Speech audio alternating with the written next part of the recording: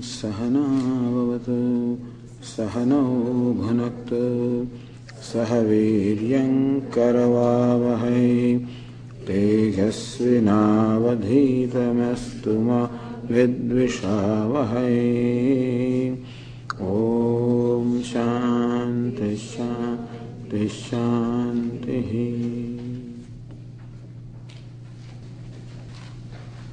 Open the page, what is 29 or whatever, chapter 16.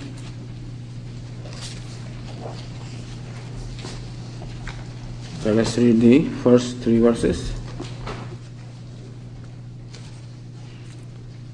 Shri Bhagavanuvāca Abhayam Sattva Samshuddhi Jnana Yoga Vyavasthitihi Dhanam Damascha Yajñascha Svadhyayastapa Arjavam Ahimsa Satyamakrodha Tyagashantirapaisunam Daya Bhuteshvaloluptvam Mardavam Hriyachapalam Tejaha Kshamadhrutishaucham Adroho Natimanita Bhavanti Sampadam Daivim Abhijatasya Bharata.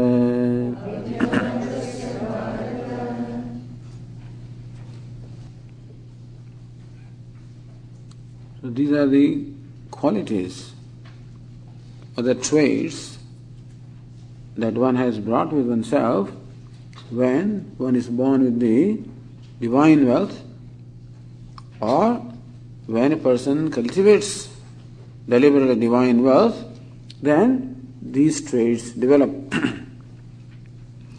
Meaning thereby that we should deliberately and consciously cultivate these traits in us. As I said yesterday, and as Lord Krishna also will say subsequently,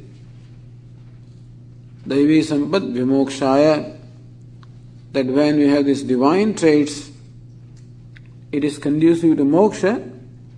The Bandhaya, Asurimata on the other hand, the opposite of this will be called the Asuri or the demoniac tendencies, which are conducive to bondage. So if you want freedom in life, and who doesn't want freedom? That's what everyone wants. Moksha means freedom. Freedom from sorrow. Freedom from a sense of limitation. And that freedom each one wants. In fact, we are constantly striving for that freedom only. In whatever we do, the ultimate agenda is so that we become free. So here now, Bhagavad Gita teaches how we can conduct ourselves, or how we can train ourselves, how we can educate our mind, so that we progressively become free. Meaning that the freedom does not lie outside of ourselves, freedom is within ourselves, and the bondage also is within ourselves. There is a verse which says, Mana eva manushyanam karanam bandha mokshayoho. It is the mind of the human being which is the cause of bondage as well as liberation. And therefore the mind that is characterized by, or that possesses what is called the divine traits, is a mind that enjoys freedom. On the other hand, mind that is infested by the opposite demoniac tendencies is a mind that is in bondage. So whether I enjoy freedom or whether I feel bound or limited has nothing to do with what is outside of myself.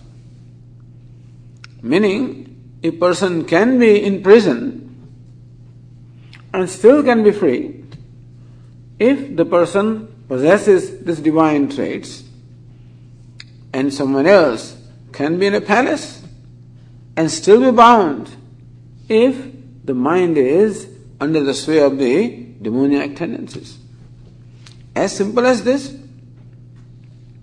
Therefore, for an intelligent person who understands this, the priority will be to constantly cultivate the divine traits.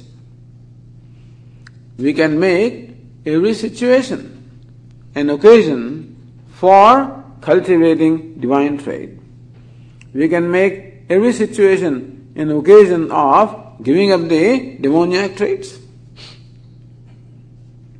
We said yesterday that our nature inherently is divine.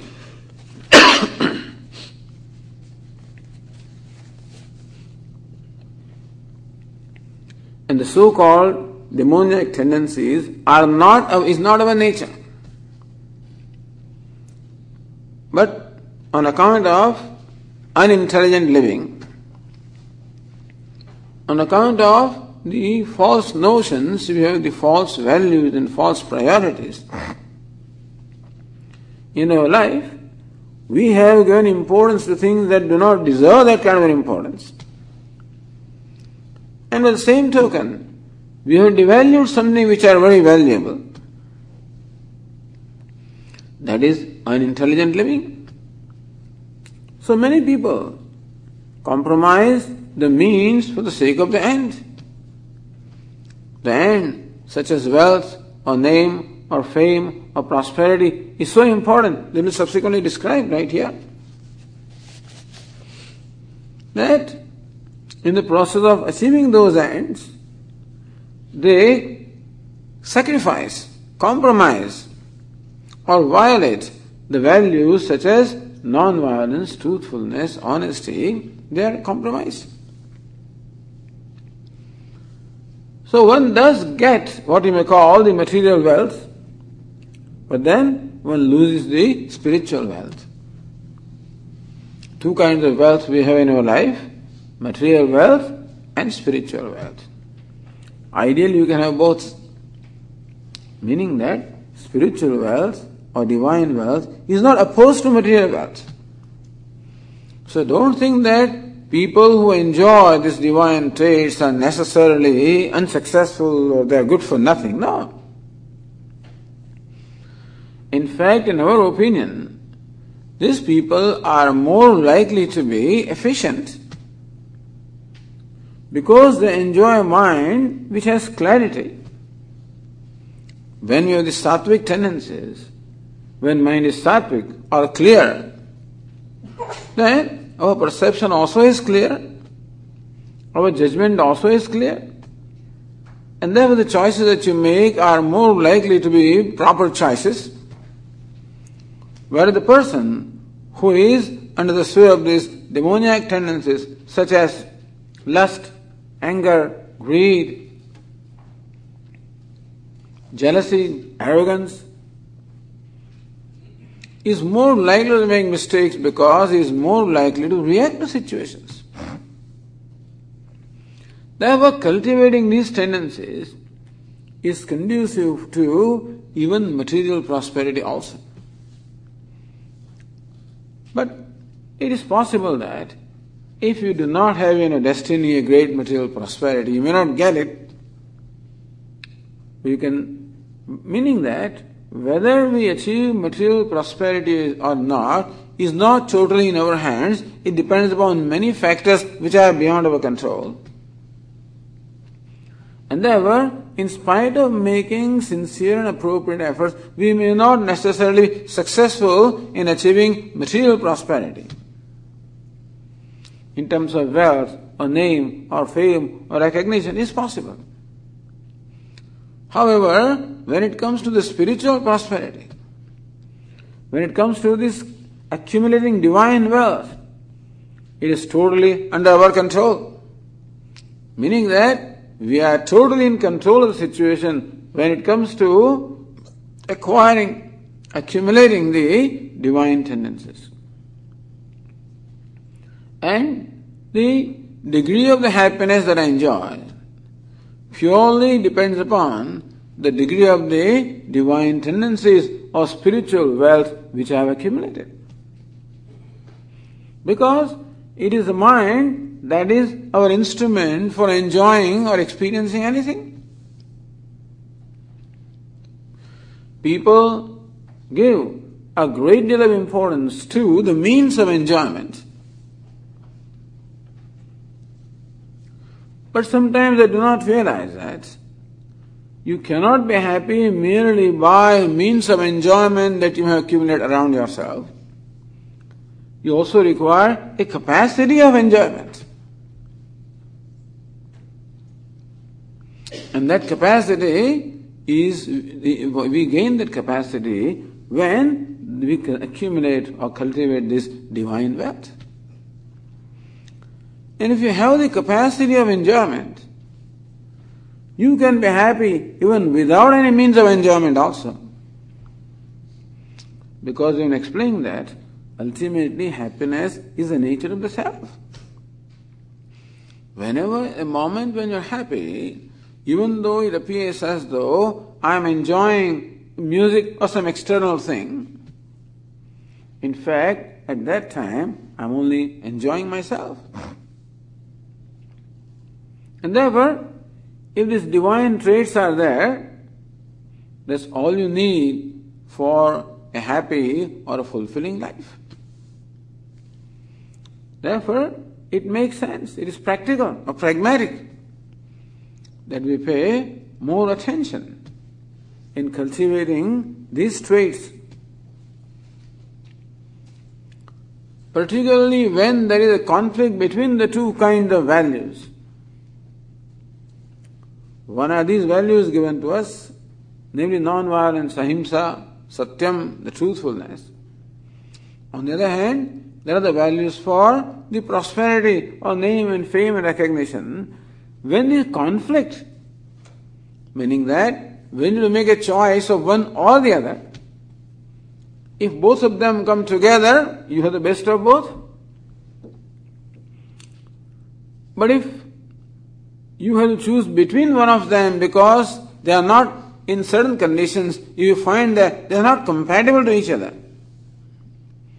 then intelligent living will require that I should choose the divine wealth, the Devi Sampat or the spiritual wealth in favor of the material wealth. That we make that choice.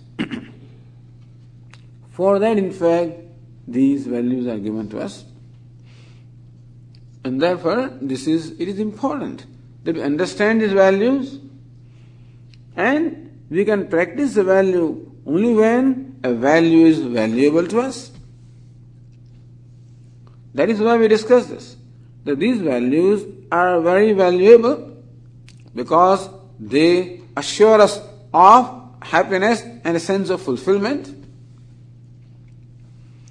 When my mind enjoys these traits, then I find myself happy or comfortable with myself. On the other hand, when my mind has the opposite traits, namely cruelty, anger, jealousy, pride, arrogance, then I am not comfortable with my own self.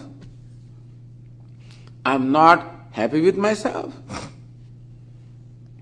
So every time I violate a value, I am in fact violating my own self, because all these values basically represent the nature of the self. Therefore, when I deliberately and consciously practice any one of these values, I am making a choice of creating a harmony within myself. On the other hand, when I violate these values, then I am myself creating a disharmony within myself. And when there is disharmony, there cannot be peace, there cannot be happiness. Asantasya kutassukham, Lord Krishna says in second chapter, how can a person who does not enjoy internal peace, how can he be happy? Therefore, happiness means being at peace with myself. And more of these values I have, more I am at peace with myself.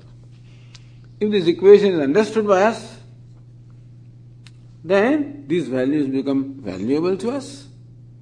And then alone we will have the motivation to choose them whenever there is a conflict between the spiritual values and the material values. If there is no conflict, enjoy both. There is a conflict, that is when we are going to require a conviction. Because it is not easy to let go of the temptation for the material gain. Because there is greed, temptation, those things are there in me. And they generally try to pressurize me to choose those material ends. At that time, it is going to require a strong conviction on my part to make a choice in favor of the spiritual or the divine values. I can do that when I understand how valuable these values are. In fact, these alone are valuable. Other things are valuable because I have imposed the value upon them. These are truly valuable. So yesterday we started a discussion with Abhayam, freedom from fear or fearlessness, and we said that there is fear whenever there is attachment. Because attachment causes fear on account of a possibility of separation from the object of attachment. What is meant by attachment? When I am attached to something or somebody, that something or somebody is very important to me because my comfort or security or happiness depends upon that. I think when I look upon something or somebody as a source of comfort or happiness or security, then that something or somebody becomes important to me. Because primarily it is happiness that is important to me, but when I look upon something or somebody as a cause of happiness, that becomes important to me. This is because I do not realize that nothing in the creation can really give me happiness or security. Happiness or security or comfort has to be discovered from my own self, but that is the very source of comfort and happiness. Therefore, to look upon something or somebody as a source of comfort or security is a false perception. And that's what causes attachment. And where there is attachment, I know very well that whenever there is association, there is going to be disassociation also. When there is sanyoga, there is going to be viyoga also. I know that. Therefore, there is always fear. In the mind, there is always fear. More the attachments, more the fear is. Therefore, to become free from fear, it is necessary to recognize the nature of attachment. Recognize how these attachments are on account of a wrong value that I am assigning to something. And by understanding things for what they are, giving them the value that they deserve, not more, not less, I am objective. The objectivity is the way of becoming free from attachment. Objectivity also is called vairagya. Vairagya meva bhayam. So Bhartari says that in vairagya or dispassion, there is freedom from fear. course, there is fear of many things. Of course, there is fear of death. That's the important thing also. Fear of death. And death will come God knows when. But the fear lasts for the whole life.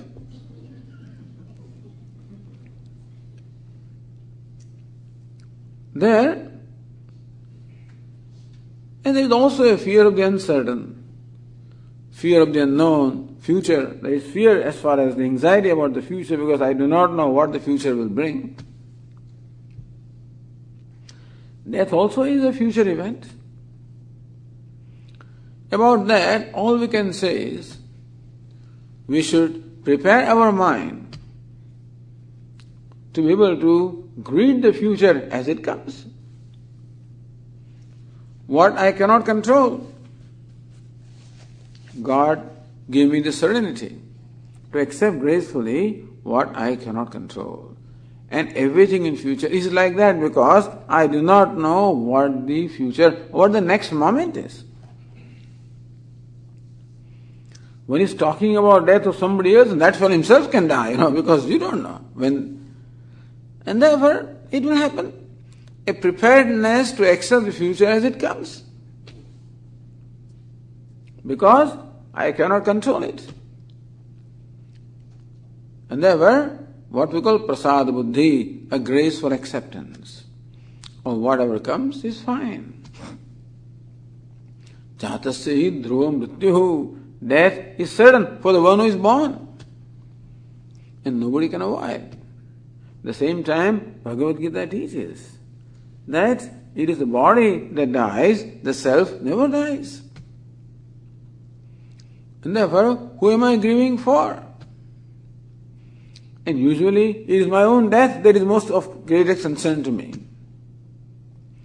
I should remind myself that self or the Atma never dies.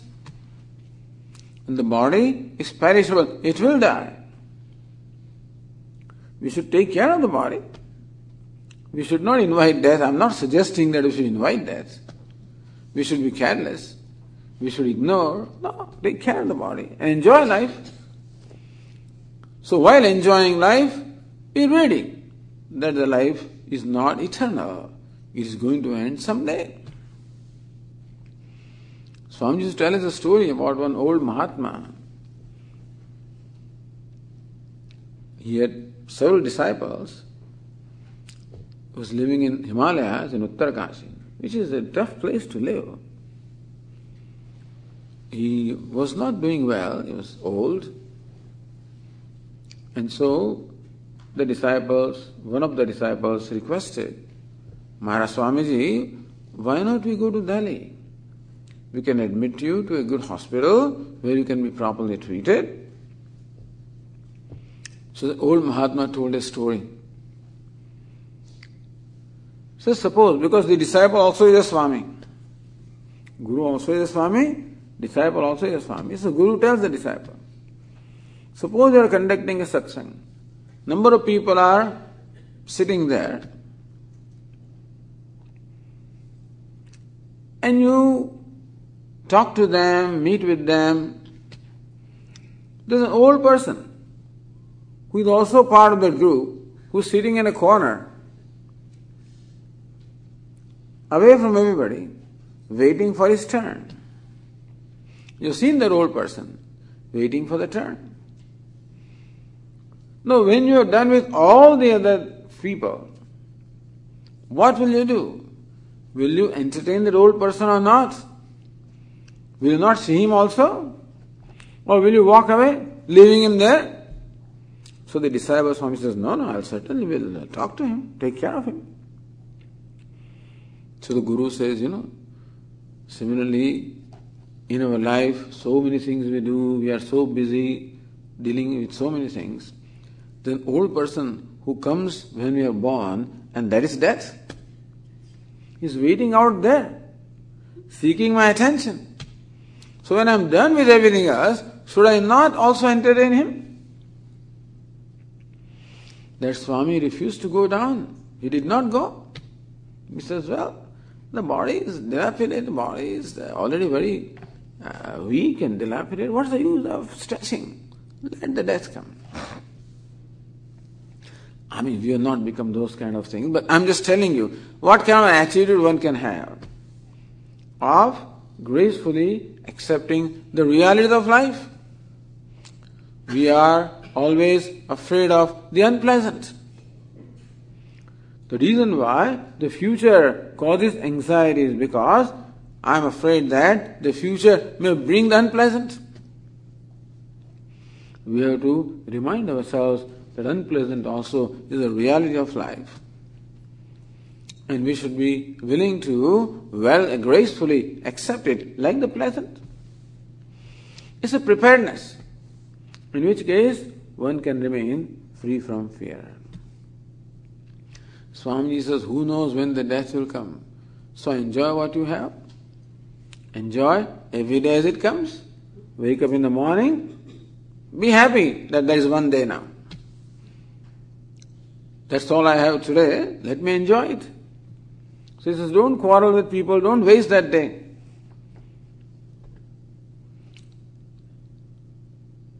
Be loving and kind because that's all you have. Imagine you have just one day with you. Use it well. Next day when you wake up, that's one day I have. Use it well. If we use our present well, I think that the future of the death will not remain a consequence. Anyway, abhayam, so we have to observe our mind. Sometimes the mind has just tendency to entertain fear about everything. It's a habit. We address our mind and educate the mind and prepare the mind for accepting that which I cannot control. Do what you can to make things comfortable. But regardless of that, there are things that you cannot control, be willing to accept gracefully.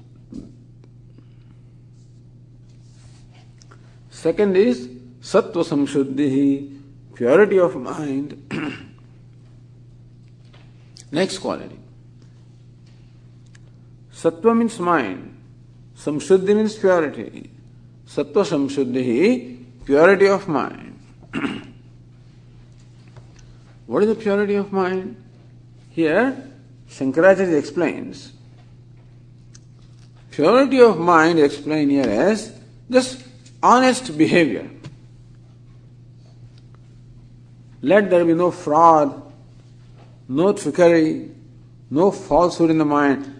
In purity of intentions. Sattva samshuddhi, purity of mind, explained as purity of intentions. Let your intentions be pure. Let intentions be honest. When you write, my dear friend, let it be, let that, be real. Not that outwardly you keep smiling, I love you, and everything else inside something else. So very often, that also has become habit. Love you, I love you. You say that, it's good. But it sometimes becomes mechanical. So purity of intention. It's not easy, particularly in a society in India, where it's very crowded, where so many people live in the same house. In a place like Bombay, 6 people may live in one room. There is no such thing as privacy. In a society like India, there is not much privacy. And people don't give you privacy also. They always are there. They can walk into your home at any time. And everybody knows what everybody else is doing. And they always keep watch on you. And they keep asking you also very awkward questions also. What happened? Who came the other day? What was he saying? Why did he come? They always pry into everybody's affair. And so, there's no privacy. But everybody needs privacy. So what people do? They hide their intentions. Outwardly, they act as though everything is fine, but inwardly they have different intentions. Because they know that if they reveal their intentions, then they will be rejected. People will not like them. People will reject them. People will not accept them. Therefore, in order for me to be acceptable to others, to win their approval, because again in a society like India, the approval of society becomes important. Or at least, approval of some people who are important to you is very important. And to get their approval, you behave in a manner which is acceptable to them, whether you are truly that or not. And thus the need to seek approval, the need to be liked by others, the need to be accepted by others, forces me or pressurizes me to behave in a manner which is acceptable or liked by others, whether or not I am truly that or not. And so, I always have a half-an-inch smile on my face because that is the norm. When I meet somebody, then I always talk good about them, whether I believe that or not, or whether I really think so or not. So it is very interesting to observe our intentions and see whether we are honest or not. How many things we are saying for the sake of saying? How many things do we write for the sake of writing? How many things we do for the sake of doing to please others? Given freedom, I would not do it, Swamiji. But I feel pressurized to please others, to get approval of others. And this is what makes a person dishonest. Sattva samshuddhi. And therefore, here the honest behavior. Here Shankaracharya explains that let the mind be free from falsehood or trickery or fraud, cheating, appearing different from what I am, creating an impression of the person is different from what I am. That is the sattva samshuddhi, purity of intentions. All of these values are important, and we have to become alert and observing our thoughts and tendencies and identify them if they are not in keeping with these values. So let us become aware or conscious about our intentions and see whether we are honest or not. Don't punish yourself if you are not honest. But let there be a value for honesty or purity of intention. That we if I value in course of time, I will change. I will not seek approval for the sake of approval. Then I will, before you write, my dear friend, meditate for a minute. Let there be a tendency of, let there be a disposition of love, and then you write. Make your mind. Invoke the thought of love in your mind, then write. Dear friend, ask whether do I mean what I write or not. If friendliness is not there and I still write friend, well, let me wait for a minute and invoke the friend in me and then write that.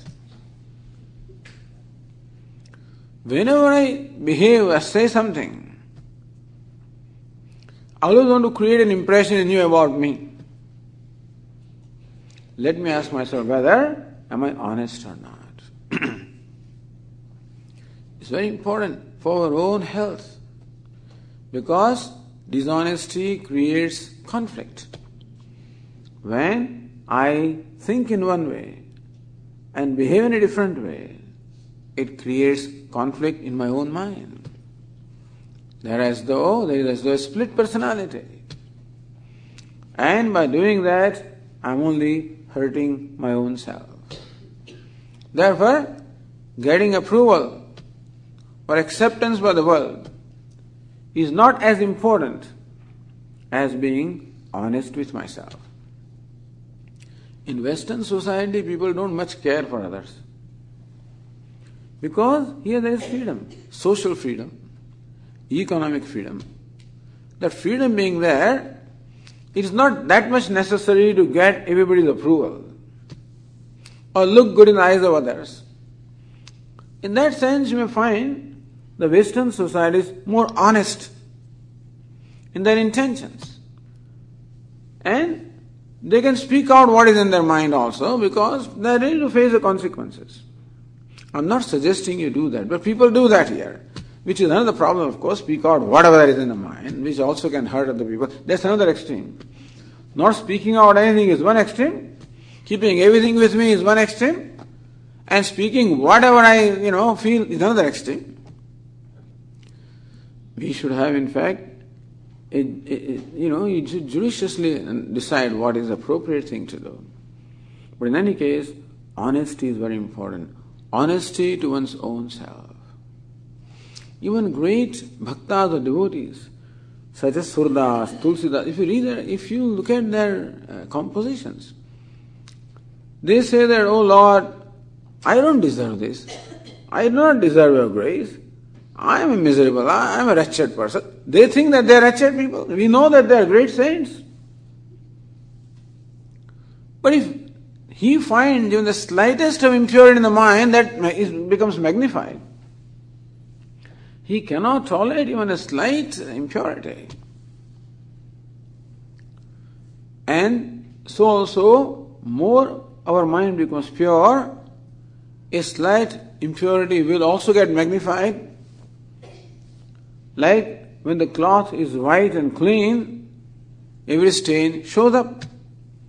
The cloth has already so many stains, one more stain doesn't make a difference. But here, therefore, pure sattva samshuddhi, purity of mind, here it means purity of intentions. Because only that mind is conducive for the knowledge of the self.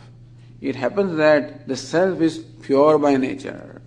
And therefore, knowing the self that is pure, it is necessary that the mind also should be pure.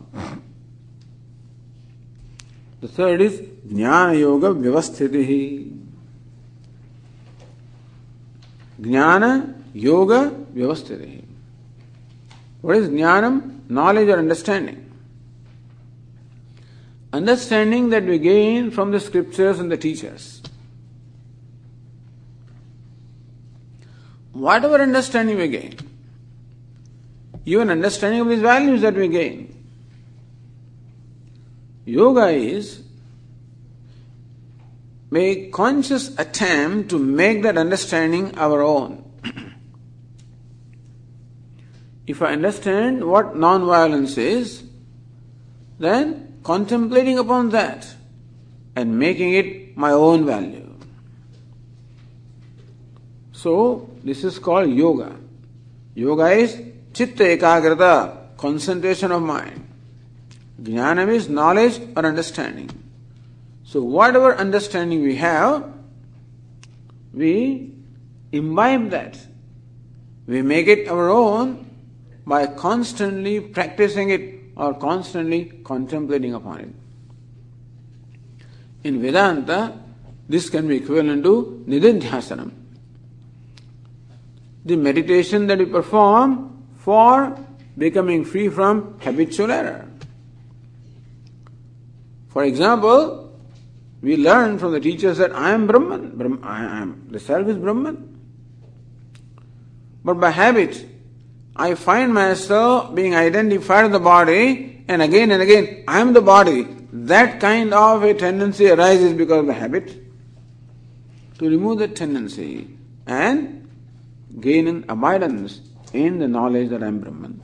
Meaning gaining abidance in whatever knowledge we have. It's called yoga.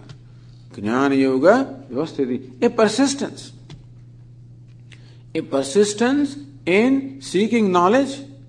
A persistence in gaining clarity of the knowledge.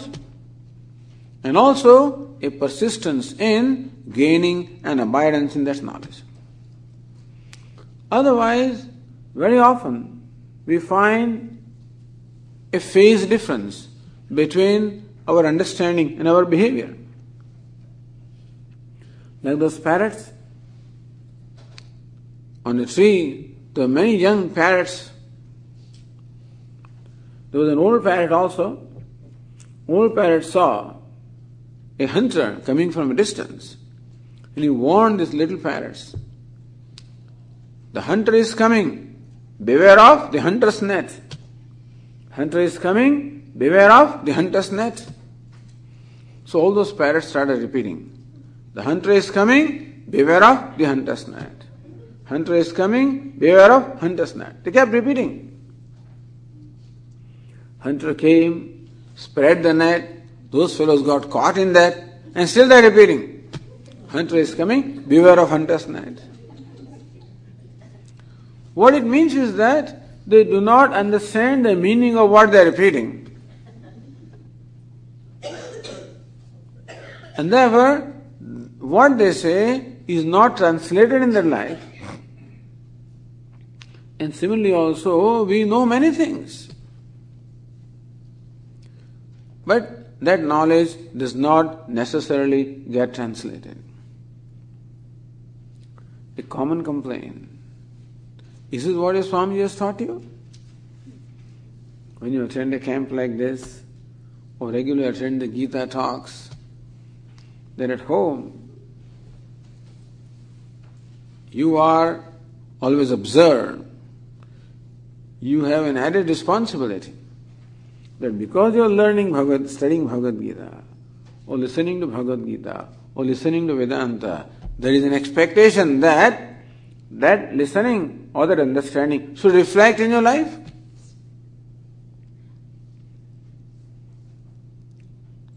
People who do not come here, they have no responsibility. So I never go there, so I'm like that. But you are going there. So you are not supposed to be like this.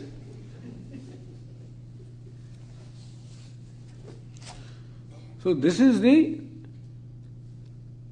Now, for example, I may have decided I'm not going to use words that will hurt somebody. I'm going to be careful about words so that I do not hurt others. But soon before we realize we already said something and hurt the feeling of others. That is called habitual error. Not that we do not know what pleasant speech means, but habitual error. When the impulse of anger comes, then the resolve is forgotten. This is lack of yoga. What is yoga? Yoga is the practice for removing habitual error. We require two things in our life, jnana and yoga. Jnana means knowledge or understanding, and yoga means translating that understanding in our life by overcoming the habitual error. That is habitual error. Because we have lived life in a certain way. So far I never thought there was anything wrong in getting angry. I thought if you have to get angry, then only things get done. When somebody tells you, you tell him twice. You give me one word, I'll reply right away. This was my value so far. Tit for tat. After listening to Vedanta, I realized that no, that is hurting me. It's not good. So now I've decided, no tit for tat. Let that person say whatever they are. I'm going to keep quiet. I'm going to forgive. But then that gets forgotten. When that person says something, my old habit of tit for tat comes up. And I say things anyway. And later on I realize and I regret. That is because lack of alertness.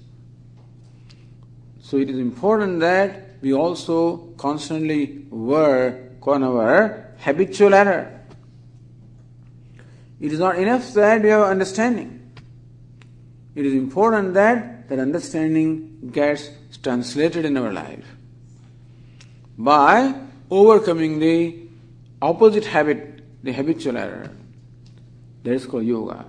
So yoga is generally meant for overcoming habitual error, and jnanam is meant for removing the false notions. We have two kinds of problems. One is the problem obtaining at the level of intellect in terms of wrong or false understanding, or there is a problem obtaining at the level of impulse or habit. So first is jnanam and then yoga. Jnana yoga vyavasthiti, a value, persistence in the pursuit of knowledge as well as gaining an abidance in knowledge. Here Shankaracharya says that these three are the primary Daivi Sampat. Abhayam, Sattva Samshuddhi, Jnana Yoga Vyavasthiti.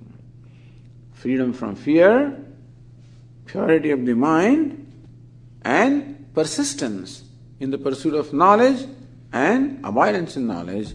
These three are the principal divine traits which the people or spiritual aspirants of highest level have. What is now described are also the traits which are of a lower level. These three are the divine traits of the highest level, and what now is described are the traits for the middling level or the lower level. So next one is Dhanam. Dana means charity. There should be a value for Dhanam or charity in our life. Yatha Shakti Samvibhagah Annadina. Sharing with the needy what we have. What is Dhanam or charity? Sharing with those who are needy. Sharing what we have with others who are needy. Yatha Shakti, in keeping with my capacity. Both ways. If I am a millionaire, then sharing a few pennies is not a Yatha Shakti, not in keeping with my capacity. On the other hand, if I only have a few pennies and then sharing dollars also is not Yatha Shakti. Therefore, sharing in keeping with my capacity. Not be very miserly, not be overly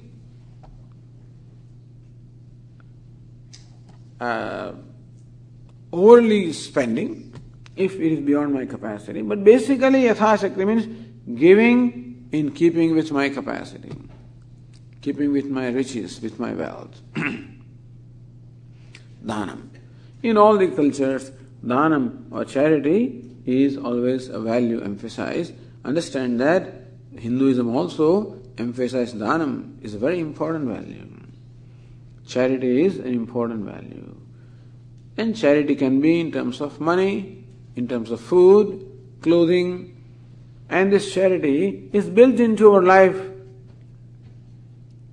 Traditionally, in our life itself, there are occasions where it is customary to give charity. Like Sankranti, Makar Sankranti. That day, right from the morning, the beggars will come. People are they're sitting right at the doorstep and they give as people come. There are days which are earmarked, which are supposed to be very auspicious for charity. There are times, there are places also, like places of pilgrimage, are also considered very auspicious for charity. There are people, certain people such as those who are learned, etc. are earmarked for charity. Deshe, kalecha, patrecha. At appropriate time, at appropriate place, to an appropriate person. Datavyam iti yad dhanam diyate anupakarane. Lord Krishna says that dhanam or charity that is given without an expectation of a return of favor, without an expectation also of earning punya, etc. Usually when we give charity, there is always some kind of a deal. That I give you, and next day you will give me. When they go for these souvenir advertisements and stuff like that, when we bring our souvenir, we go for seeking advertisements. They bring out their souvenir. They come to us seeking their advertisements. It's all right. But it is called charity where this kind of a deal is not there. Ideally, I give without an expectation of return in favor. Anupakarane, where I know that the person is never going to return, and then also give. Or I have no expectation of return. That is possible only when there is pleasure in giving. If giving itself gives me pleasure, then there is no need for seeking a return of favor. On the other hand, if giving is done without pleasure, under pressure, reluctantly, because others are also doing it, and then, or sometimes people come to you and then pressurize you, to give. So when it is done reluctantly, under pressure, or with an expectation of return of favor, it is charity, all right, but it is not considered sattvic dhanam, or the highest charity. The highest charity is when it is done without expectation of return of favor, out of pleasure. Datavyam is my pleasure to share, it's my pleasure to give. This is also a value. Damaha. Damaha means self-control. Bahyakarnana upashamaha. Damaha, control of the senses, is called damaha. Control of the senses, control of the organs of perception, control of the organs of action, that is called damaha. What is meant by control is that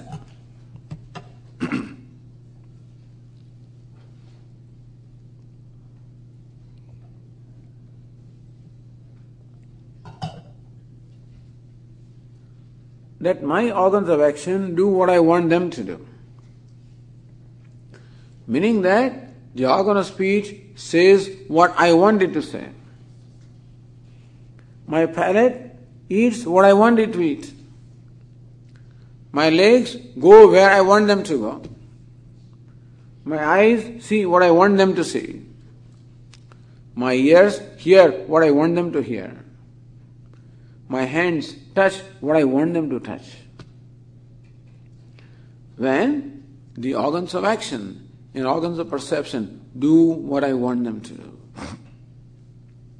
Often that's not the case, because there are impulses in each one of the sense organs. In palate, there is an impulse to eat something which is delicious, whether it is good for me or not. The eyes want to see things which are pleasing to the eyes, whether it is right or not. The ears want to hear things which are appropriate or not. So that is what we call judicious self-restraint.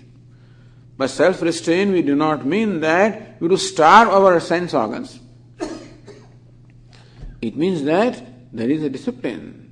There are boundaries everywhere, and remaining within those boundaries. We do draw boundaries everywhere and observing the boundaries. And slowly you can tighten those boundaries as the time goes. As you become comfortable with one set of boundaries, then you can slowly tighten. You gain comfort with that, tighten. You gain comfort with that, tighten. Ultimately, the idea is that all our sense organs will become introverts. All these values are told for knowledge, and what we ultimately require is that all my organs of perception, all the organs of action should become abiding within the self. Apyayantu mamangani vak pranas chakshus shrotramatho balamindriyani cha sarvani. There is a prayer, Vedic prayer, that may my speech, my eyes, my ears, my hands, and all the sense organs, may they become conducive for the knowledge. May they become inward looking. May they become abiding. May they become free from impulses. Because impulses, obtaining the sense organs, draws the mind away. So they in fact distract the mind. If I want to enjoy a tranquility of the mind, it is necessary that the sense organs should be free from the impulses. Otherwise, you are meditating or doing japa, and part of the mind says, but I want to have a cup of coffee. Or there is a cake in the refrigerator, and you know that. So you're waiting, when can I finish this so I can eat that? Or there is a show coming on TV at 8:30, and so the mind is only calculating when that time will come. So such impulses which are there, they disturb our meditation, disturb our prayers, disturb anything that we want to do in the mind. Therefore, it is important that our sense organs become free from those impulses. Impulses of seeking material sense gratification. Impulse of seeking gratification. Every sense organ is seeking gratification from pleasurable objects. What we want is that, in fact, the sense organs should find gratification from their own self. And that can only happen when we deliberately and with discipline turn the senses inward by not allowing them to find gratification, by controlling them. So my palate says, I want to eat that candy. No candy for you until 6 o'clock, until whatever. Make some, draw a line. Not until this is over. You already had one in the morning, no more today. Or whatever boundaries you have decided for yourself. Let there be boundaries. And let the sense organs be made to conduct themselves within those boundaries. So that progressively they become free from the habitual impulse of seeking gratification from sense pleasures. Dhamma. Dhanam, dhamascha, yajnascha. Yajna. Yajna means a sacrificial ritual. Here it said that yajna or the sacrificial rituals should become a daily part of our life. Traditionally, a householder in the Vedic times was required to perform 5 kinds of yajna or make 5 kinds of offerings. The idea is that in whatever, that there are many shareholders in your life. What the Vedas teach is that there are many shareholders in the life. So when a corporation makes profit, it is because the money invested by the stockholders or shareholders. And therefore, that should be first distributed to them, and then what remains, that you can take. Similarly also, whatever we are earning in our life, many others have their share. The devatas are constantly helping us. They have organs of perception, organs of action, they function. Our parents and ancestors also have done things, given us a body, nurtured, nourished. They also have a share. Other human beings in society also do what they do. Then alone we can live our life. They also have a share in my life. Even the animals and birds also have a share. Even the plants and trees also contribute in my life. And the rishis, the sages, the teachers, they also contribute in my life by way of contributing to the body of knowledge. So when you look at our accomplishments, we find that there are all these who have contributed to my accomplishments. I cannot claim the ownership of what my income is, but these also are the stockholders, and therefore part of my income should go to them. This is the idea behind performance of yajna or the rituals of offering. So let there be offering to devatas, let there be offering to the pitrus, let there be offering to the rishis, let there be offering to the human beings, let there be offering to the birds and plants and animals. That's the way householder's life was. So yajna must be value. Not that I do this because I am told to do, it must become my value. In recognition of the fact that it is my pleasure to share, my pleasure to offer. Or yajna can simply mean worship, worshipping God, and that there be yajna. Or worship also should become a part of my life. Swadhyaya. Swadhyaya is recitation of one's own branch of the Vedas, Swadhyaya. Reciting the Vedas, reciting the scriptures. If not Vedas, reciting something, reciting God's name, Vishnu Sahasranama, Lalita Sahasranama, I don't know, whatever, Mahimna Stotra. Reciting essentially the prayers. So, either reciting the Vedas or reciting hymns, reciting prayers, reciting name, but essentially reciting something in praise of Ishvara. That's called Swadhyaya. Swadhyaya actually means recital of the Vedas. Because in the Vedic times, everyone was supposed to study their own branch of Veda. Every child would be sent to Pathshala where he would study from the teacher the recital of his branch of Veda. And they say that what you have studied should not be forgotten. If you studied the recital of the Veda and forget it, it's a big sin, it's a great sin. The sin is like Brahmahatya, killing a Brahmana, because Veda also means Brahma. And allowing this recital to be forgotten, ignoring that, is like killing the Veda. It's called Brahmahatya. Therefore, you must keep up with the recitals every day. Swadhyaya. So there must be a value for worshipping, there must be a value for reciting the scriptures, reciting Bhagavad Gita, reciting Upanishads, reciting whatever you are studying, reciting prayers, reciting some stotras, some hymns. Dhanam dhamasya yajnasya svadhyaya tapaha arjavam. Will continue tomorrow.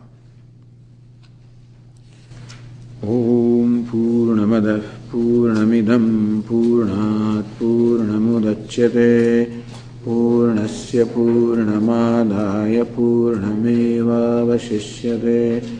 Om Shanti Shanti Shanti. Hari Om Shri Gurubhyo Namaha. Hari Om.